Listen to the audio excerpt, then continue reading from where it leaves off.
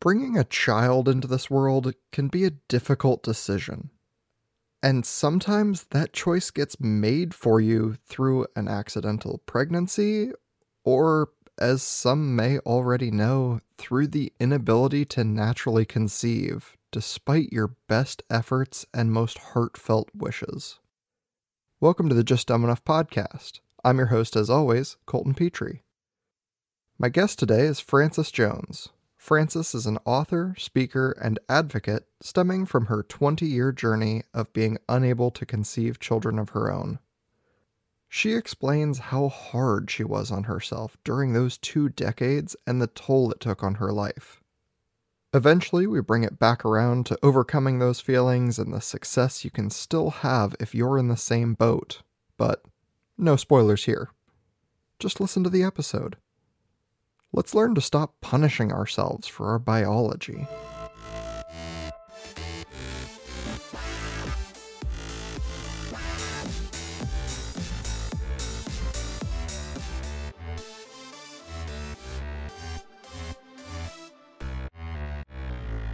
Welcome to the show, Frances Jones. Well, thank you so much for having me. I really appreciate the opportunity to share with you and your audience. Yes, thank you so much for being on the show. Why don't you introduce yourself for the audience? Okay. My name is Frances Jones. I'm an author, a speaker, one who really have a heart for helping others. I'm an advocate as well. And so the name of my company is Overcoming the Emotional Stigmas. I'm sorry, the name of my book is Overcoming the Emotional Stigmas of Infertility, Barren but Not Ashamed. And that's an over 20-year journey of my inability to have children and all of the negativity that I placed on myself because I was never able to conceive. But in that book, I also share all the tools and tips and techniques of how I was able to bring myself out of that negativity so people, or rather, so I could have a place in life and know that infertility no longer had control over my life. Yeah, and that's, a deep emotional tie to have to, what you speak on. What is infertility? Just for everyone unfamiliar. Okay. Well, infertility is basically it's a diagnosis. It's really a disease, but it's diagnosed if a couple is actively trying to have a child for at least 1 year and is not able to. And so basically the doctors basically contribute that to infertility. Okay. And then obviously you had kind of a personal reason to speak on it. Um, what really gave you the drive to like make this your mission? Well, I went through a lot of heartache over that 20 years of not able to have children. And I didn't tell anybody really the depth of the emotions that I had been experiencing. And what I end up doing is that after I was able to become free from it, I realized that there were others who were yet suffering in the areas that I had suffered in. I walked around with an invisible mask and pretending like everything was okay, but in my heart, it was breaking. And when I got to the point where I was free, I remember others who were yet going through. And even though I had no plan to even tell about my journey, I had no plan of writing the book. I actually was planning on doing a fictional love story, but something came over me and I made a decision to be transparent about my life as it related to infertility in order to help somebody else. So it was all about just helping somebody else not deal what I went with. Yeah, and like you said, 20 years of dealing with this yourself, you really kind of understand, a lot of the heartache and struggle that people are feeling when they're going through this. Yeah, I know infertility is different for every person, and we all have our own experiences. With me, I was never able to conceive. There are some who are able to conceive, but they have miscarriages. And so for each person and how we deal with it is personal and is very different. But the one thing that we all have in common is those negative emotions and not really knowing how to deal with them. That's the common denominator in most cases. Yeah, and it's kind of the thing that, you can write about and say like, look, I know this is hard and, I can't understand exactly what you're going through, but this is what I was feeling. I imagine it's what you were feeling, and here are just some ways that I dug myself out. Yeah, It's amazing to me is that I had no idea the impact of what my story would make in the lives of others. Like I said, I was just wanting to help. But I've had so many people to reach out to me, thanking me for just being transparent and sharing my story. And I've had some to say it's almost like I was looking through their window and was able to see their actual lives. They see their story in my story. And so, because I'm so willing to be open with it, people know the sincerity of my heart. And because they're able to resonate with it, that's where the trust is there because they know somebody gets it. They know I get it. Yeah, and that definitely means a lot because you could read, scientific study after study or, listen to whatever just general mindset coach, but having someone really know what you're going through makes a lot of difference. Yeah, it does. It makes a huge difference. We're interconnected in that way. And it's like a bond. And the thing about it is that, you want to be able to help as many people as you can. And I can't physically be where they are, but if my words can reach them, then that's a comfort to them as well. Yeah, it's kind of, you do what you can and accept what you can't, but help as many people along the way as you can. Yeah, that's so true. So, when we're talking about infertility, does it generally affect males or females more? Well, depending on the stats that you listen to, I've seen 1 in 8 couples, I've seen 1 in 6 and 1 in 4. It really doesn't really matter the stats as far as that's concerned. But infertility is 1/3 affecting women, 1/3 is male factor, and then 1/3 is both the male and the female or unexplained. And so there are a lot of men who are challenged with infertility, and I believe it's just as big an embarrassment or a thing to not feel comfortable with the men as just as well as with the women. And so yes, it impacts men in a great way. Wow. Yeah, I mean, based on, I think I always lean back to this, like the Hollywood angle. It's always pushed that like, oh, well, it's the women that are infertile. It's always the female side of things. And so I think a lot of people probably think that they're like, oh, it's got to Mhm. be 90% women and 10% guys. But what you're saying is that like it's actually a pretty even split. Yeah, it's a large portion of men, and I think, they don't talk about it just like women don't talk about it. It's not an easy subject. It's not something that you would want to go and broadcast.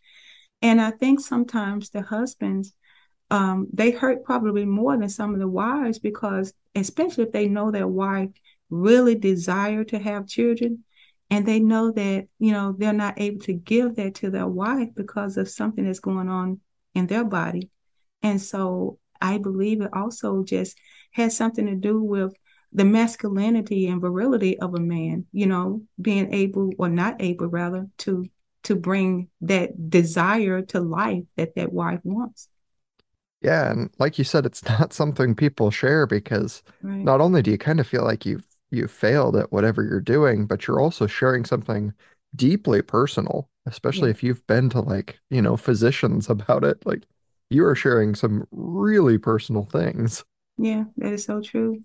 And the thing about it all is just the hurt that goes along with it. Marriages are being destroyed because of infertility. People are getting divorces and there's even maybe cases which, of course, there could be infidelity in the home because of this.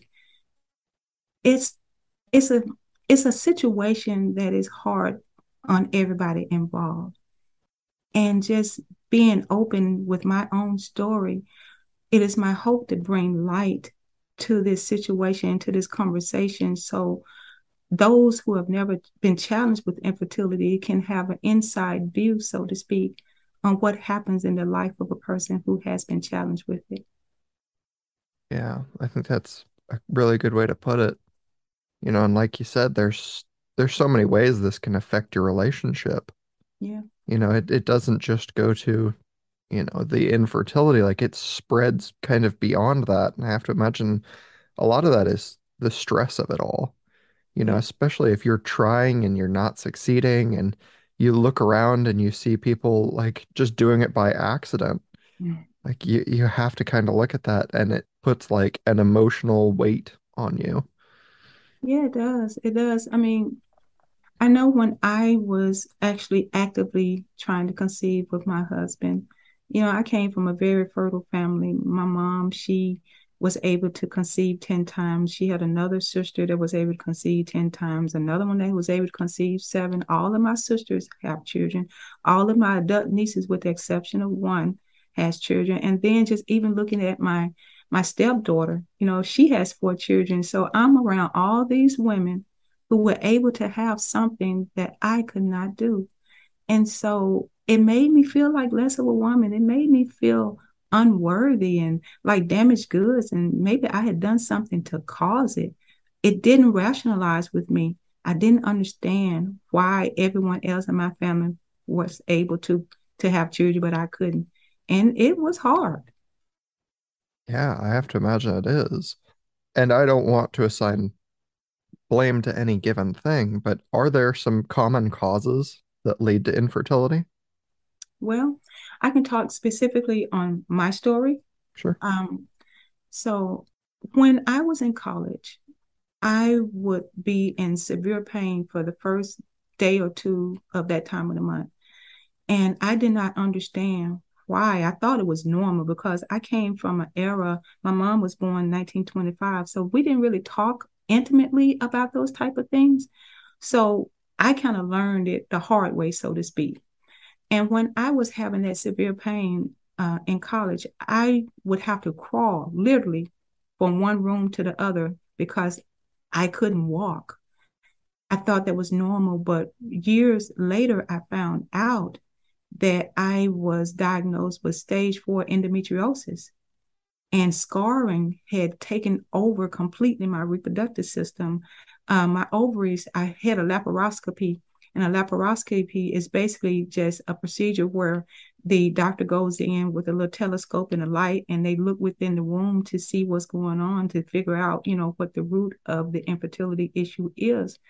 And when the doctor did the laparoscopy on me, he saw that my ovaries were literally glued to my back and there was scarring everywhere, adhesions. What they did was they tried to run blue dye through one tube, well, both tubes rather, but it ran through one, the other tube, it didn't flow through. And so it was so severe that they only thing they could really do was unstick the ovaries. And so I believe in my heart that that was a red flag for me when I was dealing with all that pain that I thought was normal. And perhaps if I had been uh, more informed about what was going on with me, we may be having a different conversation today. So the thing about it is not being aware of what's going on in your body and not really checking into things when something just doesn't seem right. I believe that's probably why some of the cases, at least in my case, was the reason or partial reason of what caused me from not being able to have children. Yeah, and I mean, that's very unfortunate. I'm sorry to hear that. Is endometriosis something that just like happens, or I don't quite understand what endometriosis is. Sorry. Well, what endometriosis is basically just scarring of the reproductive system.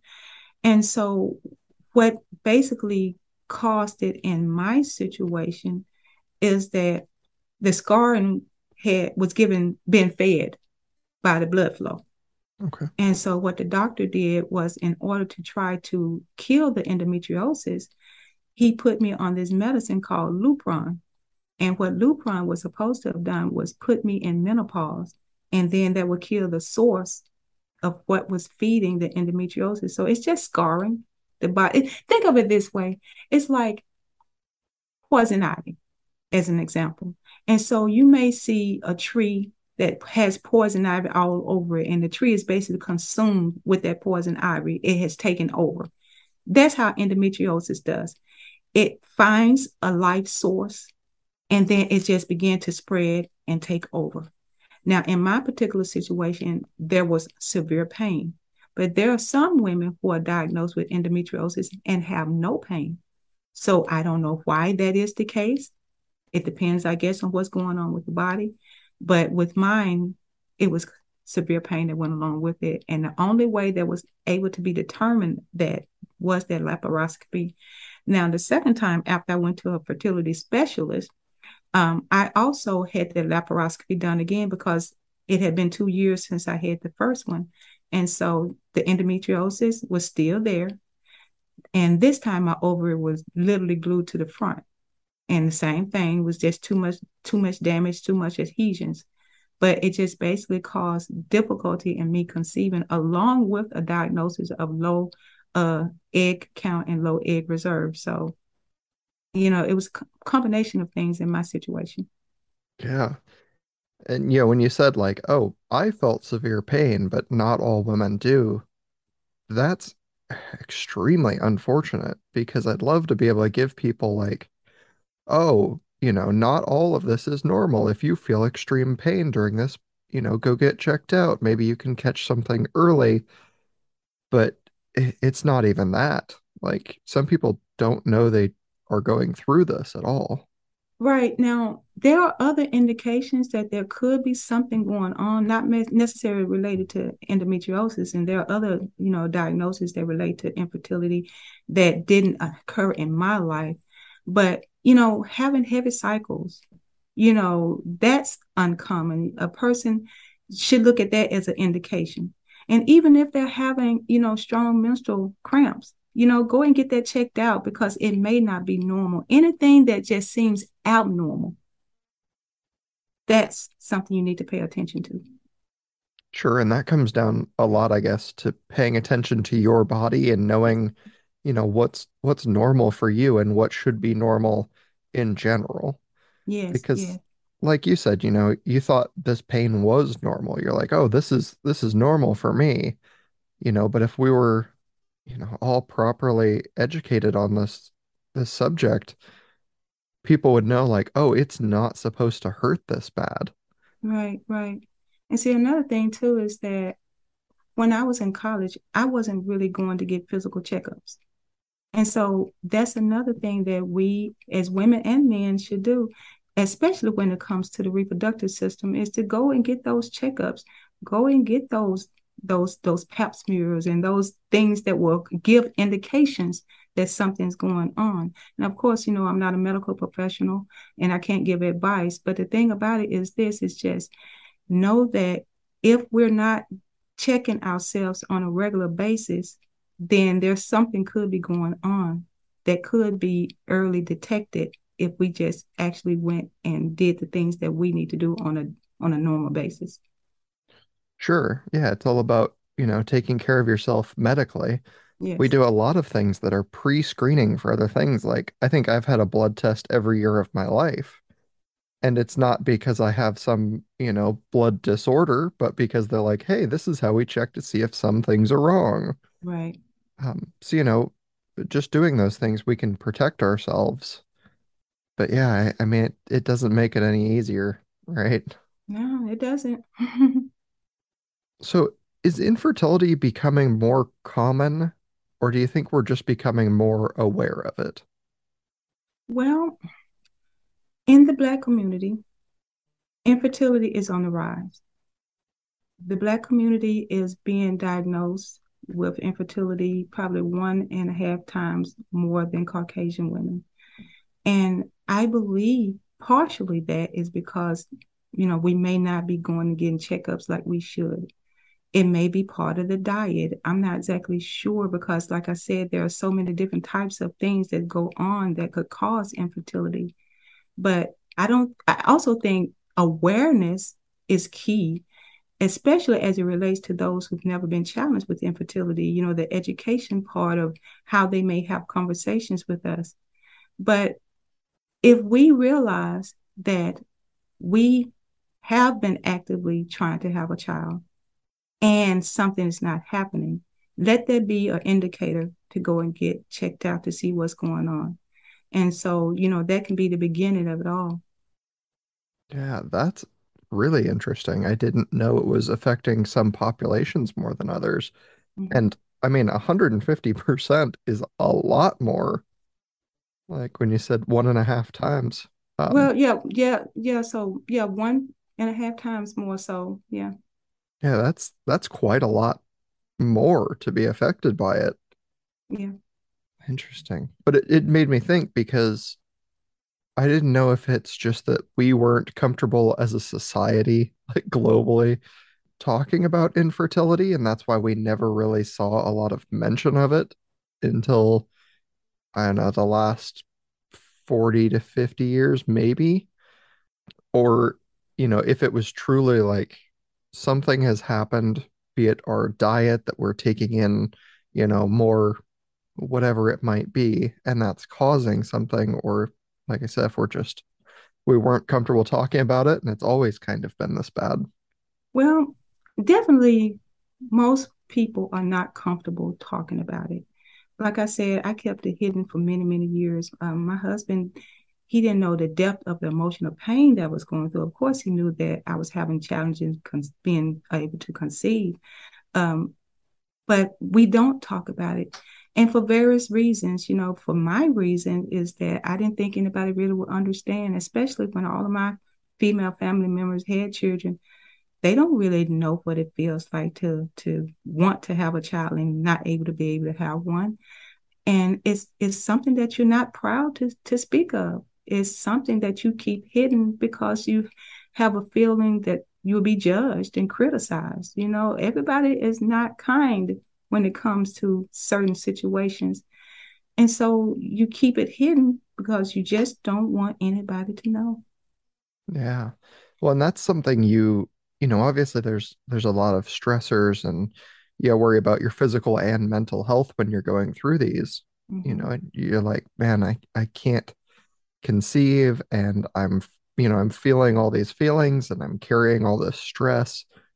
But a lot of that can last beyond the time window where you're trying to conceive. Like you carry that for years, I imagine. Yeah, yeah. Actually, let me give you a little level set so I can build a picture of my situation.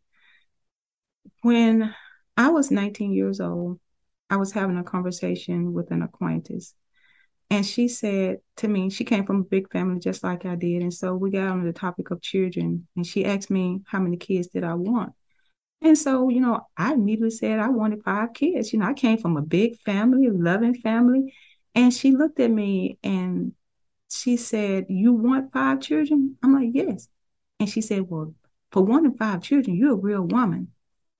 Now, fast forward to me not being able to have children. And I'm thinking now, oh, wow, I can't even have one child. Does that mean I'm not a real woman? So I was tying being a real woman with what happens in my body. There was another occasion, my husband and I, we had just gotten married in the late fall. And my very first Mother Day, because he had a daughter that he had full custody of. She was 4.5 years old. So when we married, she was 5.5. And so we were at church in our very first Mother's Day. And I was one of the ones who sang in the choir. And so, we was getting ready to go and celebrate, my special day. And everybody was hugging me and congratulating me and telling me Happy Mother's Day. And I was all excited. And I had one person that walked up to me, big old smile on her face, arms wide open. And she said, "Happy Mother's Day, even though you're not a real mother." Now I'm thinking to myself, why would this person even say this to me? I was raising with my husband our child full time. I wasn't a biological mother, but yet I was still a mother. And so now, and it was right a few months before I discovered that I was having infertility challenges. And prior to my husband and I getting married, his dad had this father, soon to be daughter-in-law, talk with me. And so he pulled me aside and he said to me, "My son, he loves kids." And I said, "Yes, sir, I know that." And he said, "No, he really, really loves kids. You understand what I'm saying to you?" And I'm like, "Yes, sir, I get it. I understand." And so now when I discovered that I'm having these challenges, all of these things are coming to my mind. You're not a real mother. Your husband wants kids and you can't give them to him. And you are not a real woman. And so all of those thoughts were playing havoc with my mind. And it made me feel like I wasn't worthy. And so I carried that every time with me. And so even when my husband and I were going through fertility treatments, every time we would go through a cycle of treatment and I, had this sonogram done and I looked at the sonogram image and saw that there was nothing there, even though in my mind I'm trying to visualize something was there, that a conception had actually happened. And every time I'm beating myself up, every negative pregnancy test, every time I thought I had a pregnancy symptom, and I would check the internet and convince myself that I had successfully conceived, and then go through that, finding out that I hadn't because it's a negative pregnancy test. And so over and over this cycle every month for years, this went on. And so I lost myself. I gave infertility permission to control my life. I was so consumed in trying to have a child that I didn't know how to break out of it. And that was one of the hardest things, going to baby showers, even though I always went and I always presented the best gift that I could possibly give as though I was buying that gift for my own child. And I'm smiling and I'm happy, but then I'm burned. My heart was bursting open because I'm constantly not getting something I truly desire. And so, yes, it carried with me for a long time until I had to go on a self-discovery journey and reconcile in my heart that what was happening to me was not because I had done something wrong. It was because a part of my body just wasn't operating as it should. And if you look at the case where, some people may be diagnosed with high blood pressure, or some with cholesterol issues, or some with diabetes, they don't beat themselves up and say that they're less than a person or less than a woman or a man because of it. But when it comes to the thing that we as women feel like we were partially created to do, which is bring forth life, and you can't do that, that takes on a whole different meaning. And I had to come to reconciliation with that. And it took a while to do that. Yeah, I have to imagine. And there was a lot of things in there where I was like this thought can't exist. Like the biggest one for me that I think, I don't know why it is, but it really like gets to me, is hearing like, oh, even though you're not a real mother. Yeah, And I'm like, you don't have to be someone's biological parent to be a parent. Like, exactly. universally across the road, if you are a stepmother, a stepfather, an adoptive parent, like, you're a real parent. Yeah, Like, no matter what, like, you're raising that child, that's your kid. You're a real parent. exactly. And Exactly. It's just, I don't know. People see things differently, and that's part of the stigmas, and that's part of the heartache, and why people don't want to share their stories because of people making comments like those. yeah, Yeah, I mean, it like, it blows my mind every time I've ever heard someone voice an opinion like that, yeah. where I'm like, you couldn't be more wrong. Like, especially if they are raising a child and Hmm. you don't have a child, like you definitely don't get a vote in what a parent is. Yeah, yeah. It's Uh, all about education, and that's, one of the reasons I wanted to write my book, um because of that, to help people to have more awareness of the things that they say, and so they can consider what they say before they say it. I mean, so many things are insensitive that they're being said to those of us who are challenged with infertility, and even those of us who decide to be, child free on purpose. You know, there are judgments there, judgments of, oh, something must be wrong with you because you don't want to have children, you know, and then thinking that you're not trying hard enough if you're trying to have kids and you can't. And one of the biggest things that a lot of us who commonly have problems as it relates to infertility, now, this wasn't an issue for me per se, but people think that having children in the house is all that you want. And so they'll say, well, there's a lot of kids out there. Why don't you just adopt? But what those individuals don't realize is that it's more than just having children in the house. Adoption is not a band-aid. When you have a desire to create life and carry that life within you. You may love the child that you adopted, just like my husband and I, we adopted two brothers. They were under the age of 5 when we adopted them. But at that point in time, I had a stepdaughter and two adopted sons. But yet I woke up 9 years later in tears, crying and asking God, why was I not able to have a child biologically? So it's more than just having children in the home. And I really want people to understand that there's no quick answer for infertility. There's no quick band-aid. There's no quick solution. What is right for one person may not necessarily be right for the other. It's not a one size fit all, just get kids in the house. It's all about what feels right for that person. Yeah, and every person, is a unique individual in that aspect, and that, some people want to adopt, like that's their preferred thing, and some people want to give birth to their own child, and then still some people choose not to have children. And it's also weird that I see so much criticism of that. Is that like, well, you're supposed to, get married and have a kid and quit your job and live with the children.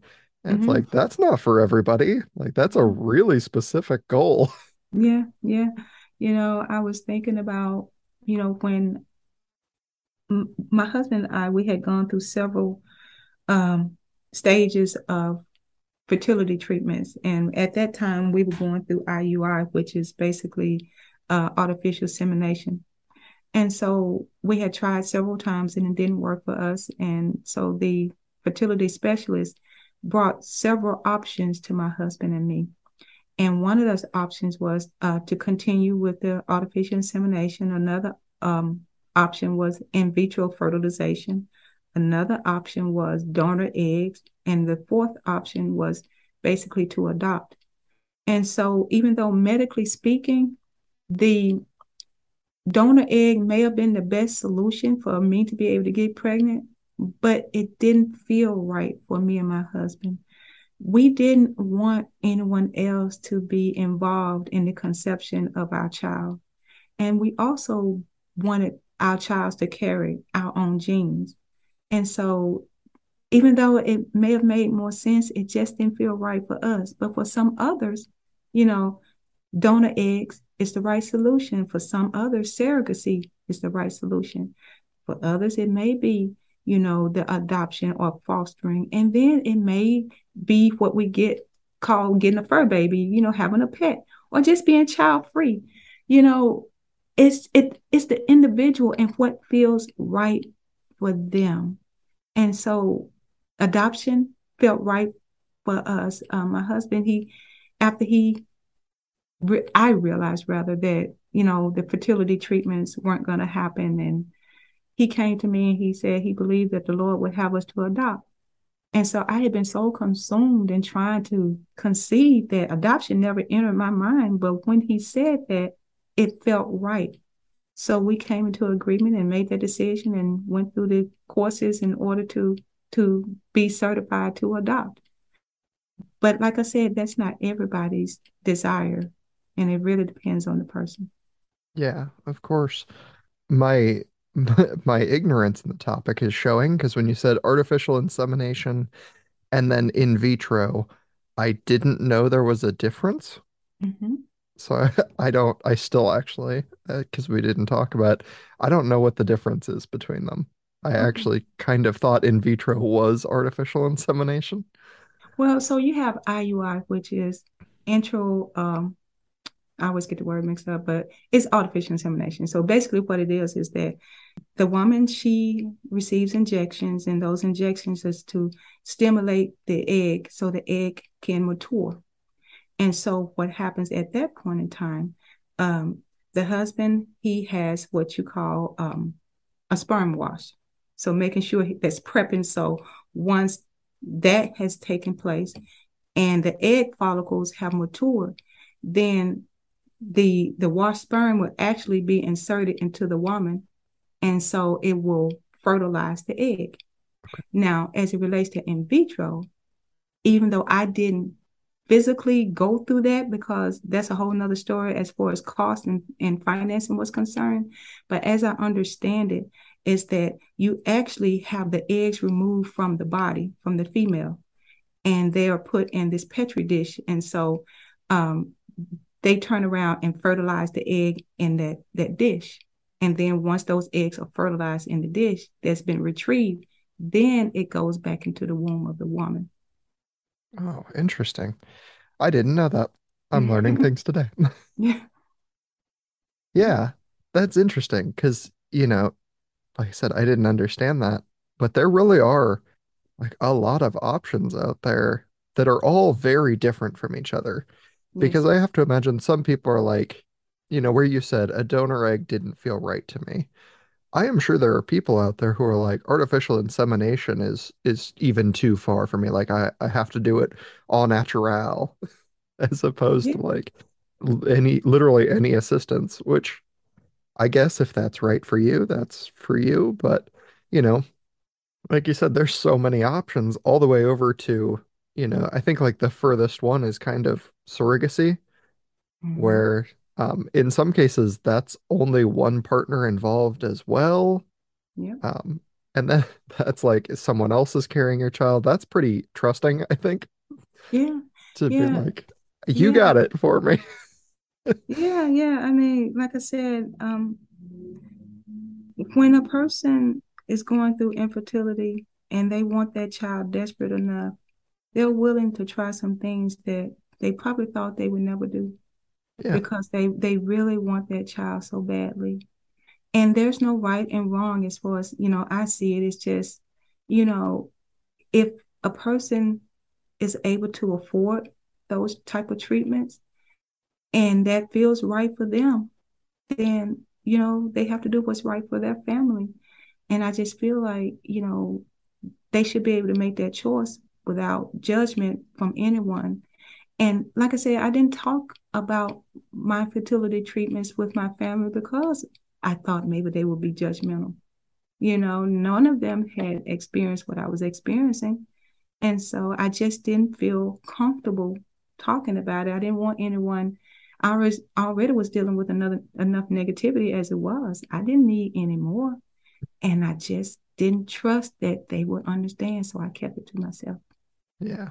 Well, and there's no like, at least as far as I see it, there's no morally wrong answer in any of these. Where it's like if surrogacy is right for you, surrogacy is great. If donor eggs are right for you, donor eggs are fine. If like whatever it is, it's fine, but you have to be okay with yourself at the end of the day.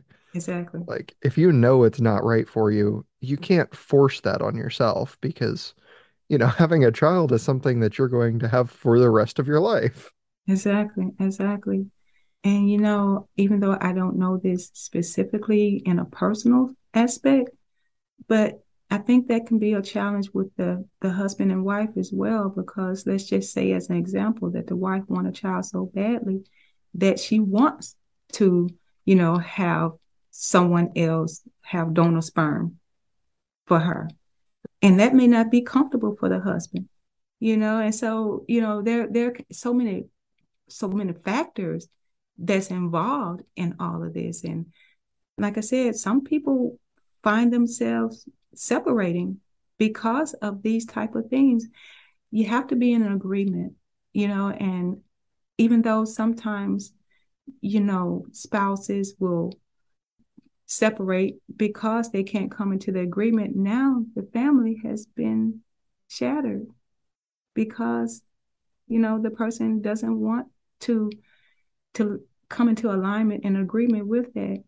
And then, you have couples who one spouse doesn't want to have kids, and that spouse came into the marriage saying that they didn't want to have kids, but the other spouse was hoping that they would change their mind, and they never did.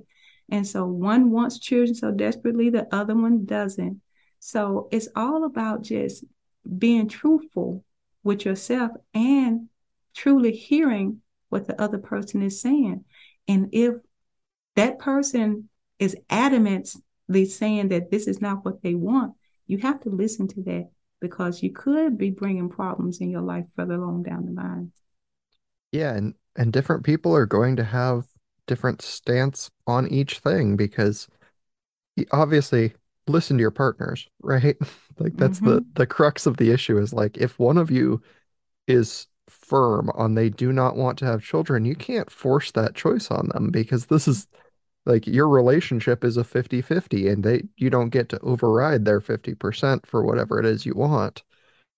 But some people, like you said, are not comfortable having like donor sperm, whereas other couples might be comfortable with the wife carrying children for another couple. Mm-hmm. Like that could be extremely uncomfortable for other people, but for some people, that's totally fine and they don't have any issue. And Mm-hmm. that is something you have to have a conversation about as your relationship couple. You Yeah, guys have to talk about that. yeah, definitely. Definitely. So, in talking about things and obviously in writing your book, have you had that conversation with your family where you're like, this is my journey, this was my problem, and this is how everything has gone? Well, uh, they didn't find out, especially my sisters, they didn't find out about everything I had been dealing with until they read the book. And many of them were very surprised and hurt that I didn't trust them enough to share that. But like I said, how could they understand? I just, you have to feel comfortable about it. But when I decided to share it, I didn't share it because I wanted them to understand. I shared it because I wanted to help others who were still struggling. And that was my whole reason. Like I said, I had no, I don't know if I said this or not, but I had no intention of writing this book. I was planning on writing a fictional love story. And I had actually started writing that love story.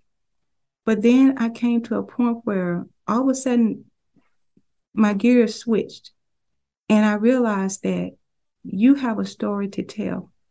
And so many people are being impacted by what you have experienced. And so I felt like it was my duty to tell my story because many of us don't talk about it. And it's almost like I'm a voice and advocate for those who are not comfortable speaking for themselves. And when they read my book, I've been told on several occasions, it's like, their life is my life or my life is theirs. And they thank me for that. So it's just all about just finding a way to help somebody else to know that you're not alone in this, that someone else has experience in it. And to be able to say, even though you may not be able to speak about it, at least you can find comfort in the words that I have written. And maybe they can buy the book for somebody and share that book, and maybe they can get a way to understand it without them actively telling them about it. So it's a way to start conversations too. Yeah. Yeah, I think that's great. And kind of the last thing that I had is kind of the last step that I guess people get to, which is how or when do you kind of move on? Like realize that this is your situation and you kind of have to accept it. Let me speak personally of what triggered it for me. After several failed attempts of trying to have a child and wasn't able to, I had to come to grips with it because it was too hurtful to keep repeating the same cycle over and over and over again. And the mental state, not depression, but just discouragement. And so when I finally had that last conversation with my doctor, my husband and I, we had just bought our first home and we had used all of the finances to buy that home. I found out though that the company that I worked for at the time had just instituted $25,000 lifetime for infertility treatment. And so I was really excited. I'm like, okay, we can try the in vitro. But what came up with that is because of the way the insurance policy was written, as I understand it, I had to pay all of the money, or my husband and I rather had to pay all of the money up front and then file for reimbursement. Well, we didn't have that kind of money because we had used basically all the money that we could pull from the 401k plan, all our savings, all the money that we had put aside to buy our new house. And so I went to the doctor, my specialist, and I asked him, was there any way that they could make an exception on our behalf where we can actually have the treatments and then file the insurance and then have the insurance company pay them? But they told us that they couldn't make an exception. With that, I had to come to the decision that this is not going to happen. We didn't want to get loans because we already had this house note that we had mortgage, right? So, I tried to contemplate how could we still come up with the money. And when I came to the realization that I wasn't or we weren't going to be able to do that, I had to do something to reconcile with myself. And what I did was that very day I came home and I wrote a letter to my fertility specialist. I still had medication that was left over from my fertility treatments that, I wasn't going to use and I didn't want them to go to waste. So I wrote a letter thanking the fertility specialist for everything they had done to try to help us to conceive. And I wanted to donate the remainder of my medicine to the clinic so they can give it to someone who had a better chance of conceiving, but just wasn't able to afford the medicines. And so I donated those, hoping that maybe I could help somebody in a small way to have the dream that I was not able to bring forth. Maybe they could. And so that gave me peace, knowing that I had closure on that spectrum. But the tears flowed because I knew that I was really finally giving up as far as that was concerned. And so that came to the place where I'm like, okay, enough is enough as far as fertility treatments. Now, my husband and I still continue to try on our own. And that's when I, had these false realizations that I was pregnant, and I would hop on the internet and search and look for pregnancy symptoms that I thought I had. I had imagined them. And then to come to find out when I did a pregnancy test that, it was just my hopes. And so I did this even after had adopted, even though after I had said that, we're not going to go through the treatments because that desire just didn't go away. And so there came a place where, yes, I had to come to realization that fertility treatments weren't going to happen. I had to come to the place where, it looks like I'm never going to be able to conceive. Then I had to come to the place that I had to find myself again because I had lost Francis. I didn't know what made me happy anymore. I didn't appreciate the blessings that I already had in my life. I had lost myself. And so I had to go on a self-discovery journey and learn me all over again. And I actually went back to my childhood, finding the things that made me happy, things that I loved, the beautiful things that were about me. And after all of that, I realized that just because a part of my body wasn't operating as it should, it didn't make me less of a person. And so that was one of the big healing factors for me, is that I stopped criticizing myself. I silenced the inner critic, so to speak. And in my book, I call her Accusalina because she accused me of everything. She said it was my fault. I was to blame because of this or because of that. And I had to silence that critic. And so I was able to rise above it, all of that torment, all of that negativity.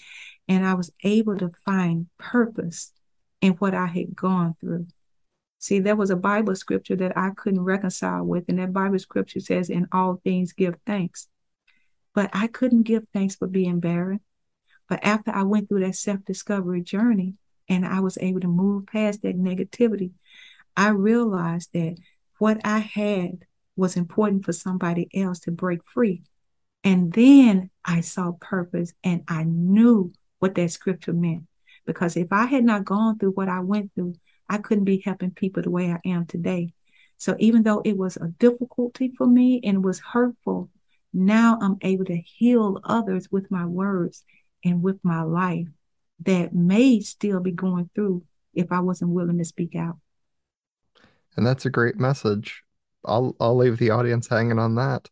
But I'd love to give you a moment to just, plug your book and the things you do and where people can find you. Okay, thank you.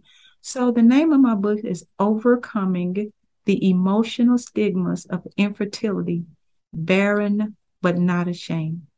And you can get that book online pretty much everywhere. Amazon, Barnes and Nobles, Walmart online, any online retail store, you can find my book. You can also go to my website at Heart, Heart, Desires, Desires, coaching.com, or just in the URL, just type Heart Desires Fulfillment Coaching. I started that company because I wanted to be able to help others to unlock and fulfill their heart desires one step at a time.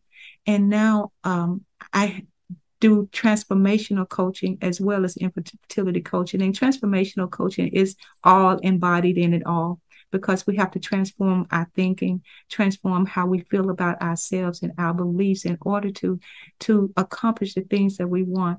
I don't tell people how to get pregnant, but I can guide them and make a decision how what feels right for them if they want to adopt or go through treatments to help them figure out what's best for them. And so that's what I do in my life. I'm a speaker and I share a lot on social media as well as different women empowerment platforms, talking about how I was able to overcome not just the challenge with infertility, but the challenges in life.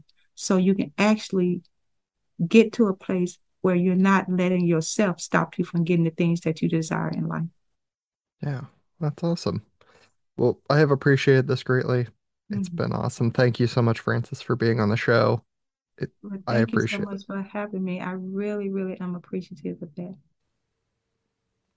Thank you for listening to another episode of the Just Dumb Enough podcast. Please take a brief moment to rate the show 5 stars on iTunes, Spotify, or Audible.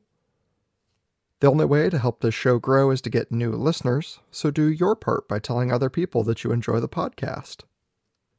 I'm always looking for new topics, guest ideas, and questions from the audience. To reach out to me, email dumbenoughpodcast@gmail.com or send a message to any of the show pages on Facebook, Instagram, Twitter, or wherever else you find me. The October rankings are back to normal after last week. Number 1, the United States, with California and Washington as top states. Number 2, Australia, with New South Wales just barely beating out Victoria. Number 3, the United Kingdom, only losing second place to Australia by a single listener. Number 4, Canada, with top province Alberta dominating the others. And number 5, Sweden, with top province. And I feel like you're doing this to me intentionally now to watch me struggle. Skane. Yeah, I'm going to go with that. Sorry to all the countries that were here and got bumped, but you'll have to try harder. That's all for now. I will see you all Thursday for... What is this? A new psychic episode? Bye-bye.